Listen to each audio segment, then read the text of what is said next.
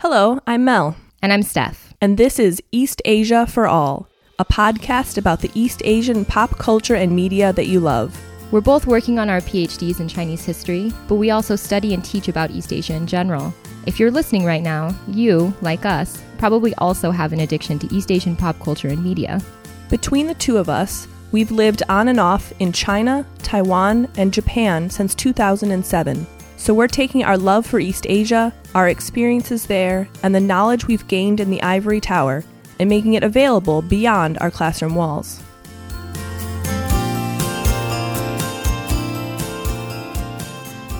So, after our fourth full episode released in June on the Taiwanese film Warriors of the Rainbow with Professor Liu Qing, we received a really fantastic comment and some questions from a listener named Travis in Santa Barbara.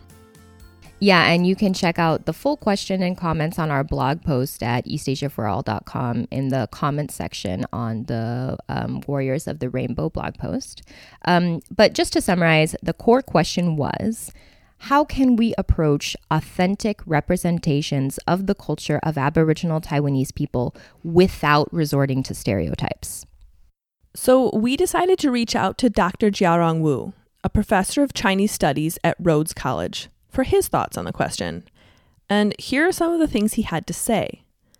Quote, "To approach the allegedly authentic cultural representation of Aborigines, one has to seek ways to bypass negative stereotypes like that," meaning how Taiwan's Aborigines are portrayed as savage and uncivilized subjects, and to heal the rift between ethnic groups. On this matter, self-representation is the key. Yes. And the space for Aboriginal self-representation is really important. Professor Wu also stresses that Han Taiwanese can help carve out that space too. He writes, quote, "Wei Desheng's blockbuster film Warriors of the Rainbow can also be a critical case in point. Though not an Aborigine himself, Wei casts an impressive Aboriginal crew in re-narrating an Aboriginal epic about the Wuxia incident. Wei's major achievement here lies in his ability to arouse the sentiment of Aborigines and to further appeal to the audiences across ethnic groups on a nationalistic level. Despite the continuous inter-ethnic strife, the rise of Aboriginal consciousness has contributed to the mutual understandings between two roughly defined ethnic groups in Taiwan, the Hans and the Aborigines. In a nutshell, it requires two-way communications between ethnic groups to better facilitate the cultural representation of Aboriginality. The process has begun, but an ideal ending has yet to come." We are so glad to have listener feedback, and we would love to hear more about what you think of this episode. Find us on Twitter or iTunes to continue the conversation. Now for the episode. Today's episode is about board games and queerness in Taiwan. Which we know don't seem like topics that you'd normally put together. Indeed not, but hear us out. There is a connection in the form of a Taiwanese board game called Banjia Jiayou, or in English, home play. Well, maybe first we should just say that board games have been gaining popularity in Taiwan. Good point. They're probably not as popular as in the US right now, but according to a 2015 article in the LA Times, board games have been particularly hot in Taiwan since 2008, when a local game publisher translated many Euro-American games into Chinese. And many of the games popular in Taiwan are still Euro-American games like Citadels and Dixit. However, there are some board games that are being created in Taiwan, like home play. Exactly.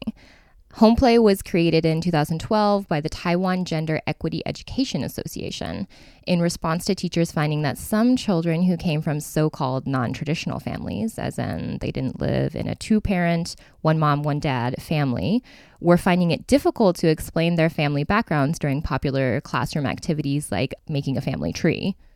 Which is pretty brilliant for a board game. It depersonalizes the process of talking about different family structures and also makes for a really fun creative game. Totally. And while anyone can play it, we did, there are specific directions for teachers wanting to use it in the classroom.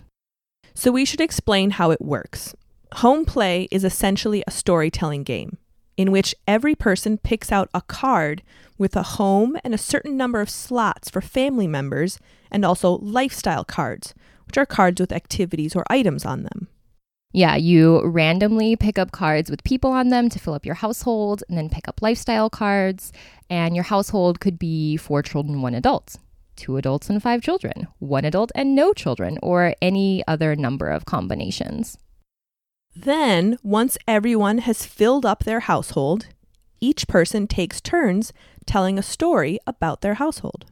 And unlike games like the American board game, The Game of Life, you don't have to create a 2-parent heterosexual family unit. That's right. In fact, depending on what kind of people cards you pick up, that might not even be an option. You might have a household that consists of 2 adult women and a dog. Which many people would probably describe in their story as a lesbian couple. But if the player wanted, they could also decide that they're sisters, or maybe friends living together as housemates. But probably a lesbian couple. Yeah, probably. The point is, though, you can make up whatever kind of story you want for the household. It's pretty wonderful. And the characters are also a wide range of different races, nationalities, and ethnicities, in particular ones that are specific to Taiwan. And the directions encourage you to think about and talk about the gender and sexualities of your family members, in addition to things like hobbies or jobs. And as we mentioned, we played the game. Yes. And it was so much fun. It was silly and creative, and we ended up with some very colorful stories. At one point, I had a household made up of 1 child who lived in a camper. It is possible we misunderstood the directions a little. Yes. Although I do think that the little boy was living a very good life. In the short term, at least. So we want to share with you a recording of us making up a story while playing home play. So, Steph, would you like to... Should I start? Tell us a story. So my family has 4 people. We live in a 3-story house. We have our 3-story house, eh? I know. It's the only time I will own a 3-story house is in this story. And our grandpa, he likes to make dumplings. That's kind of his jam. And our grandma is a fitness nut. She really loves to work out. Very fit. And our older brother, I guess, works as a delivery guy on the side. He's got to, do the hustle thing. Even though we're in a 3-story house, that's how we got the 3-story house. Is he hustles at that delivery job because Yeye and Nai are not working. They are retired. They're retired. And then our youngest member of our family, our child, is about 8 years old, loves cats, and hates sports. Now, Nai, grandma wants him to go out for basketball, but he hates basketball. And he doesn't. So there's some interfamily conflict. Yeah, there's some conflict in this 3-story house. On the outside, it looks peaceful and calm. And on the inside, it's raging with tensions about basketball. And that is my story. That's the story begins really there, but that's where I'm going to leave it. It's a cliffhanger. Will he go out for the basketball team? Nobody knows. Yeah. How about you, Mel? What's your story? Okay, so my family is a single person family. There is just one person. It is an 8-year-old boy. And he lives in a camper. It technically moves, but he can't drive it or see over the steering wheel yet. So in reality, it does not move. And he's really into dolls. His favorite is playing Barbies. He is meticulous about his hygiene. Very into hygiene. Luckily, the camper has water hookup. He's all set. He brushes teeth after every snack and meal. And he has 2 cats, but they're outdoor cats. Maybe his family got assaulted by wildlife while they were camping. Oh, it could be a he's horror the only story. Survivor. Horror story. Ooh, this is the origin story. Okay, it could be a horror story, or it could be a sort of jaunty comedy in which his family forgot about him on vacation. Yeah. And he's just enjoying that doll and camping life all on his own. So much fun. We will definitely do it again. Now, I can't say that I'm surprised that this sort of queer-friendly game originated in Taiwan, and that Taiwan was the first nation in East Asia to potentially legalize same-sex marriage. Yeah, same-sex partnerships have some legal recognition elsewhere in East Asia, including some districts in Japan, but it's nothing like full national marriage equality that Taiwan will potentially have in 2 years or less. We should note that same-sex marriage is not yet legal in Taiwan, but the Taiwanese Constitutional Court ruled that laws barring same-sex marriage were unconstitutional and gave the government 2 years to legalize same-sex marriage. We also want to say that we know from queer liberation movements in the US that marriage equality is only part of the struggle, and we certainly don't want to reduce the LGBTQ liberation movement in Taiwan or anywhere else to just marriage. Right. Marriage equality is important for some queer folks, but not all queer folks. It's a big step, though, and while the Taiwanese government and people are increasingly supportive of equal rights and status for LGBTQ folks, it has not always been this way. No, it certainly hasn't. In May of this year, so really recently, an English translation of Qiu Maojin's Notes of a Crocodile came out. And it tells us a lot about what it was like to live as a queer woman in Taiwan in the 1990s. Yeah, Notes of a Crocodile is a semi-autobiographical novel about a queer woman in Taipei in the late 1980s and early 1990s.